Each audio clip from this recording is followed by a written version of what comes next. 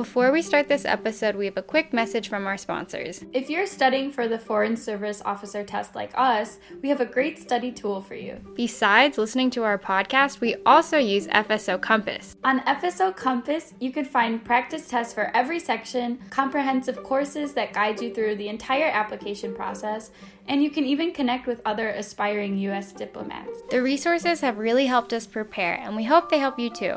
To access FSO Compass and get 10% off your annual subscription, be sure to use the link in our description box. Good luck! Yay! Hi everyone! We decided to split this topic into two parts. You are listening to the first part of the Harlem Renaissance, where we talk about the Black narrative before the Renaissance. Please be sure to check out part 2 to learn how the Black narrative changed after the Renaissance. Hello everybody, and welcome back to another episode of How Did We Not Know That? I'm Nat. I'm Jack. And today Jack is going to be talking about the Harlem Renaissance.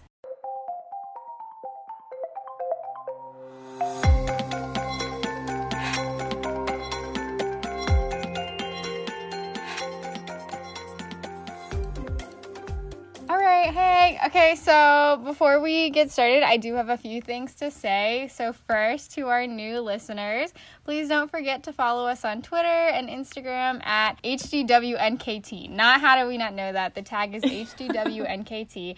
And Facebook, which is at How Did We Not Know That. If you're watching us on YouTube, please like this video and subscribe to us. It will really help us out. And lastly, do check out our Patreon page. And if you would like to become a history hero where you can get a shout out and exclusive access to episode polls. Also, if you're listening to us on Apple Podcasts, please rate and leave a review if you can. We love hearing from you.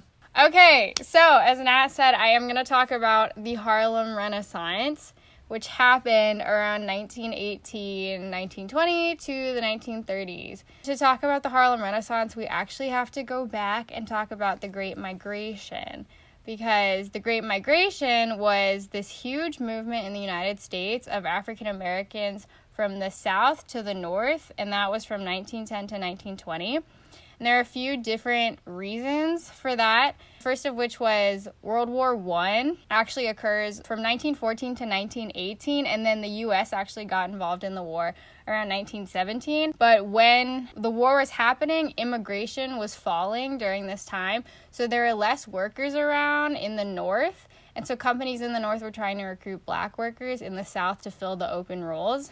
Also, in 1915 and 1916, there were natural disasters in the South that put many Black workers and sharecroppers out of work. But the most important reason a lot of African Americans were leaving the South was because the South, for our viewers outside of the United States who aren't familiar, was the location of the Confederacy. And the Confederacy was the side of America, well, I guess they committed treason, but they were fighting to keep slavery legal in the United States. So they seceded, which means they separated from the Union, and the Union is the United States today, and they attacked.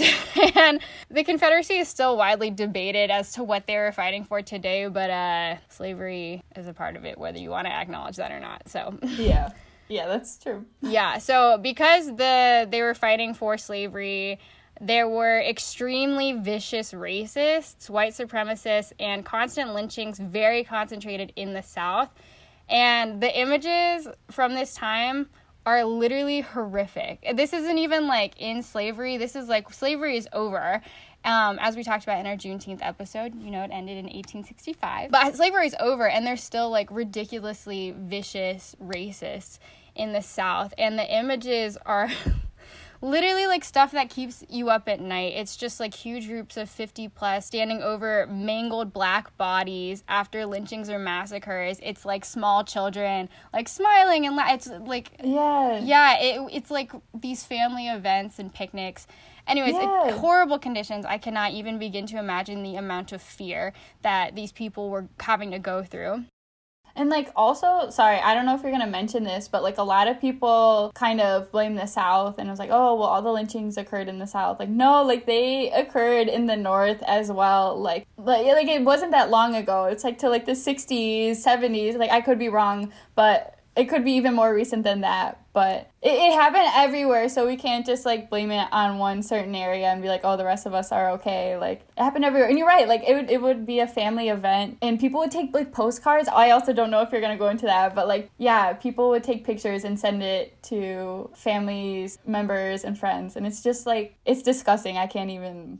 Also, in addition to that, Black people were unable to make a living for themselves in the South. There was the emergence of Black codes, which were restrictive laws designed to limit the freedom of African Americans and ensure their availability as cheap labor after the end of slavery. So it was a legal way to continue their abuse. These labor contracts were very predatory. They were low paid. They didn't really have a lot of rights and negotiation. Also, Black codes limited their right to vote and denied them the right to testify against whites. They were also not allowed to serve on juries, which is a huge deal. To not have government representation, not even being able to have your own rights as an American citizen. Just to go off the whole jury duty thing, like, of course, like, that's your right as an American citizen too, but if you're thinking about, like, if you're a Black American and you're being tried at court and it's an only white jury, like, I wonder, like, how can that not be biased, you know, and how can that not affect your sentencing? So right. And how is that diversity of thought? It's like the same groups of people from similar backgrounds. And yes, Nat, you did good. I have it in here. Spoiler alert, racism was hardly any better in the North. Yeah, lynchings were not any better in the North. Discrimination was not better in the North. Racism was still existent. So by 1920, about 300,000 African Americans from the South moved north. One of the most popular destinations to move to was a place called Harlem. Ooh. So Harlem was a neighborhood in New York City. It was originally built for upper-class white people, but due to rapid overdevelopment, the landlords were really desperate to get tenants in the area. Then we start to see middle-class Black families migrate into it, which causes white people to flee. They did try to prevent more Black people from moving in, but ultimately failed. It is regarded as a Black cultural mecca and is credited, rightly so, as the birthplace of the Harlem Renaissance. So, to refresh your memory, the Renaissance is a French word that means rebirth. So the Harlem Renaissance was really the rebirth or redefinement of the Black narrative in the United States. And in order to do this episode justice, to talk about the redefinition of the Black narrative, we need to talk about what the Black narrative was before in the United States. You have to learn specifically how white Americans were portraying and perceiving Black people to the public. And I say white, and I'm going to continue to use this term because the narrative of Black people from the start of their enslavement in the United States and up until this time was defined, propagated, and distributed to the public by white Americans. I can't believe I have to say this disclaimer, but when I say white Americans, I'm in no way trying to make any listeners who are white feel attacked for being white. We are not responsible for what our ancestors have done. Nat and I are both half white, but you have to acknowledge the sides of the situation and what was actually happening. You cannot ignore color in this historical event. Sorry. No, that's a great way to phrase it. So this is really important to acknowledge and note because it's going to illustrate too, as you're going to see later, how so many white supremacy groups were able to thrive, exist, and grow during this time frame because they were using these portrayals to basically brainwash the majority of other white Americans and justify to themselves the dehumanization and mistreatment of African Americans. Nat and I could literally do a whole series talking about the plethora of racist propaganda throughout our founding that is conveniently brushed over in school because there's a lot if you start to dig. But instead we're going to focus on two of the largest ones for right now, and the first of which is Jim Crow. And I'm going to ask Nat, what do you know about Jim Crow? Ooh, Jim Crow law. Like, when I think of Jim Crow law, I think about laws that enforce segregation. And just, overall discrimination and, I guess, it's separating Black Americans and then in our laws and in our legislative system. That's it. So Jim Crow laws and Jim Crow are related, but Jim Crow is actually a character. Yeah, do you want to add?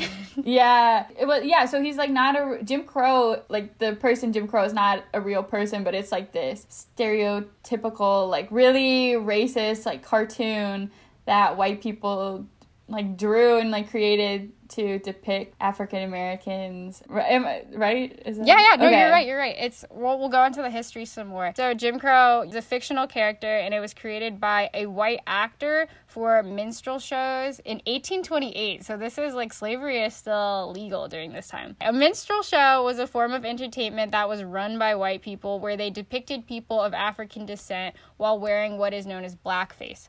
So for people who aren't familiar, blackface is the practice of covering your face and skin in black substances to make yourself appear black. So these shows and practices of blackface would portray black people in a degrading light as dim-witted, evil, and then they would proceed to profit off of the dehumanization and degradation of these people. So Jim Crow was a caricature of a clumsy, dim-witted black slave, and he served as inspiration for the development of black codes and Jim Crow laws that were named after him, which were anti-black laws that were used to perpetuate racism, discriminate against, and encourage the socioeconomic oppression of black people. And then the next thing we're going to talk about to continue this joyful discussion is the Birth of a Nation film. So Nat, can you tell me what you know about it? Oh my goodness. Okay, so Birth of a Nation, it was, I guess, like propaganda for the Ku Klux Klan. It was just like really awful, and it justified white supremacy and basically said that non-white people were like the reason for all the US's problem. Is like, oh, okay, and also we should just have an white only country, and that's what we should strive to be. You did a good job. The Birth of a Nation was supposed to tell the story of the American Civil War, but the reality is it glorified the formation and existence of the Ku Klux Klan and led to its refounding in Georgia in 1915. So I don't know if people knew this, but the Ku Klux Klan is a white supremacy group. It has been that way since its founding, and it was actually stamped down by the federal government around 1877. So they already tried to stamp it down. Really? Because of this film, it led to the reformation of it in Georgia in 1915, and that led it to spread throughout the South. Wow, I had no idea that the KKK died down and then reemerged. That's crazy. Why do you know why the federal government was Why they stamped it down? Yeah, Because it's a white supremacy group, and it's I guess that makes sense, but I don't know. I feel like the government hasn't done a lot. Like I'm thinking like late 1800s, like they weren't really doing a lot to protect Black Americans. So yeah, this book was saying that you as a country is really dependent on the leadership at the time, right? So that's why Abraham Lincoln is widely praised for being one of the greatest presidents of all time, because at the time, it's not like everyone was like racism's wrong. No, Abraham Lincoln was like racism is wrong and we're going to do whatever it takes to eradicate it from the United States. And because of that leadership, this is why we went into a war. If he had not felt this way so strongly, that war would not have happened. Imagine the splits that we have today, and times that by like 10,000. That was like what Abraham Lincoln was having to go through, and the reason why we became the country we are today is because of the leadership that was in that position. Yeah. I don't know where I was going with that. I'm saying like... No, you're fine. We just have to bring up Abraham Lincoln in every episode somehow, because he's our favorite. I just love Abraham. You could fight me on that. I love Abraham Lincoln. The Ku Klux Klan, also known as the KKK, is a terrorist white supremacy group formed by white Protestant nativists and Confederate veterans in 1865. This is when it was formed. Okay. It was anti-Black, it was anti-Catholic, it was anti-Semitic, it was anti-immigration. It was basically anti-anyone who was not exactly like them. Yeah. So they are most well known for killing, lynching, massacring Black people, bombing their schools, and destroying their homes and businesses. And this film glorified the KKK as saviors for, quote, the helpless white minority, unquote. That was literally in the film. Oh my God. Are you serious? The helpless white minority. Oh, I don't even know where to begin. I was like, How? I can't. Anyways, it's fine. How do you argue that? Okay, anyway. Yeah, they portrayed Black people, again, They were not using black people in the film, mind you. They were using white actors in blackface, and they portrayed them as predatory, scary, evil savages that wanted to rape and take advantage of white women. It also really, because I did watch this film. I don't know how I got through it. I watched it. You watched it? Wow. Yeah, I watched it. Oh, yeah. I do my research, and I was like, yeah, it really portrays the slaves as being very happy, which is a very... I'm going to go on a tangent. Yeah, go for it. But it's a very common thing that people, especially in the South history textbooks, United Daughters of the Confederacy rewrote Southern history textbook, and in the state of Georgia, that textbook was used up till 1970. And what those textbooks did was play on the narrative of a happy slave. And that is an incorrect, false narrative that people use over and over, time and time again, to justify slavery and to lower the severity and horrific mistreatment of African American people. Yeah. It's important to think about who's writing the narrative. It's important to think about who's writing our textbooks. Like, oh my God, this stuff happened, and yeah. Yeah, people want to talk about history books being biased. Yes, they are. They are. And like, that's why you do multiple research and you fact check your sources. And yes, our history textbooks in the North were biased too. Believe me, I don't think I understood like the severity of what slavery meant. I don't think I understood what the Civil War meant. I don't think I understood what internment camps mean. To really empathize with that fear, like that fear of not being able to go to sleep at night because you don't know if the Ku Klux Klan is going to come lynch your dad, lynch you.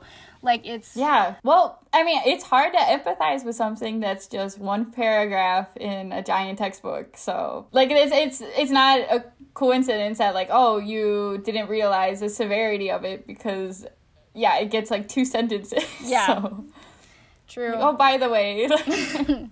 P.S. They'll, like, add a line that says, like, some slave owners were really kind to their slaves. Okay, kindness does not excuse the fact that it is immoral to kidnap people from their homes, to enslave them, to force them into labor, to rape them, to murder them, to whip them, like, to torture, to abuse. That is not... Yeah, like, what? Like, I don't... Yeah. So the film was huge propaganda with the sole purpose to brainwash white Americans and create a narrative against black people that would further justify hate crimes against them. Maybe this was like a cinematic accomplishment at the time because people widely accepted this as historical fact. There is a scene in there that reenacted the assassination of Abraham Lincoln, which they did my boy dirty. I don't know who played Abraham Lincoln, but he looked like he was like dying before they assassinated him. I'm probably gonna take this out of the video, but like, I was gonna say, wait, I think that's the whole point. Like, I think it's no, okay, but before he was assassinated, like... Yeah, I was like, who played this man? Also, fun fact, not super fun, but it's a fact. So, in the 1920s, fresh off of the release of The Birth of a Nation, KKK membership exceeded 4 million nationwide. 4 million? Yeah. Oh my God, that's so much. It's a lot. That's a lot. It's a lot of people, yeah. A lot of fake scientific studies were written and published during this time to all the general public that would state basically that Africans were by nature inferior to whites and that they were more similar to great apes. This is quote unquote intellectual white. This is the term they used to describe themselves. And it classified people of different ethnic origin with certain traits. And it also ranked them by their closeness to intellectual white. Yeah. Which literally blows my mind because I don't know if this is news to anyone, but we as humans make borders. Oh my gosh. This is the first full-length episode that at least I've posted in 2 weeks. And that's not because I was falling behind on research. It's because this research was literally so horrific and depressing that I was losing a lot of sleep. And the reason why I'm so upset, in addition to just the horrific treatment of humans that we have done and excused throughout the time, is also because there's so much in American history that they just don't tell you about in schools. And they also try to cover it up and make lighter than it is. And that is probably what hurts the most. And that's like the premise of Nat and I's show, is all about popping your own bubbles of ignorance and letting yourself understand what happened and reflect on that and make those judgments. Like, Jack and I are not trying to call out teachers. Like, my mom's a teacher. We understand how difficult teaching is. I think, like, the root of the problem is the curriculum that teachers are being told to teach in classrooms and, like, our textbooks and what states are outlining that students have to learn every year. And, like,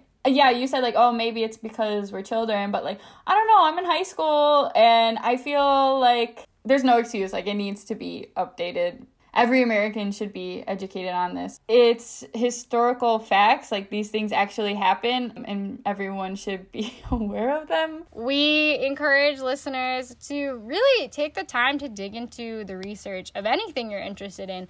And especially if you want to dig into American history, I recommend doing it when you're having a good mental health day and you're with a friend. Even if it's hard, it deserves your attention. It deserves your research time. I'm gonna let you know right now, the images are literally horrific. Yeah, just a fair warning, it's gonna be hard, but yeah. And like, also shout out to my other white Americans listening. Like, if you guys are like, oh, I feel so uncomfortable when I like learn about this, I feel so guilty, I'm like, okay, it doesn't matter. Like, you have to learn about it and sit in that discomfort. Like, I'm sorry, but someone from one of my favorite science podcasts said something when they were covering a heavy topic like depression and whether or not antidepressants worked. Someone was like skewing research on a scientific study to, I guess, make the results seem less morbid. And she was like, science doesn't exist to make you feel better. And I think that can be applied to anything. Science doesn't exist to make you feel better, and history doesn't exist to make you feel good either. You have to look at realities, and then you have to, and always question it. You know, like, Nat and I cross-check everything that we put out in this episode, and we make mistakes, and you can find new information, and you can change your mind. That's what learning is all about. You have to like take the time to learn. If we all educate ourselves on these ugly truths, and then we all commit to improving ourselves as individuals and improving ourselves as a nation, and like making sure this awful stuff doesn't happen again, and seeing how these awful things that happened in the past are affecting everything going on today, and like really evaluating and getting into the like ugly parts of American society. Like, hundreds of years of this rhetoric and legislation being passed and like representation in media and news, like for hundreds and hundreds of years, is affecting every American's bias. Like, pass your biases on to your children and then your children's children, and right. This has been an episode of How Did We Not Know That? If you liked it, don't forget to subscribe to us on Apple Podcasts, Spotify, or wherever you get your podcasts from. You can also follow us on all social media, including YouTube, at How Did We Not Know That? If you thought our podcast was low quality, we know. We thought so too. Help us improve the podcast by contributing to our Patreon. Thank you for listening, and see you guys next week.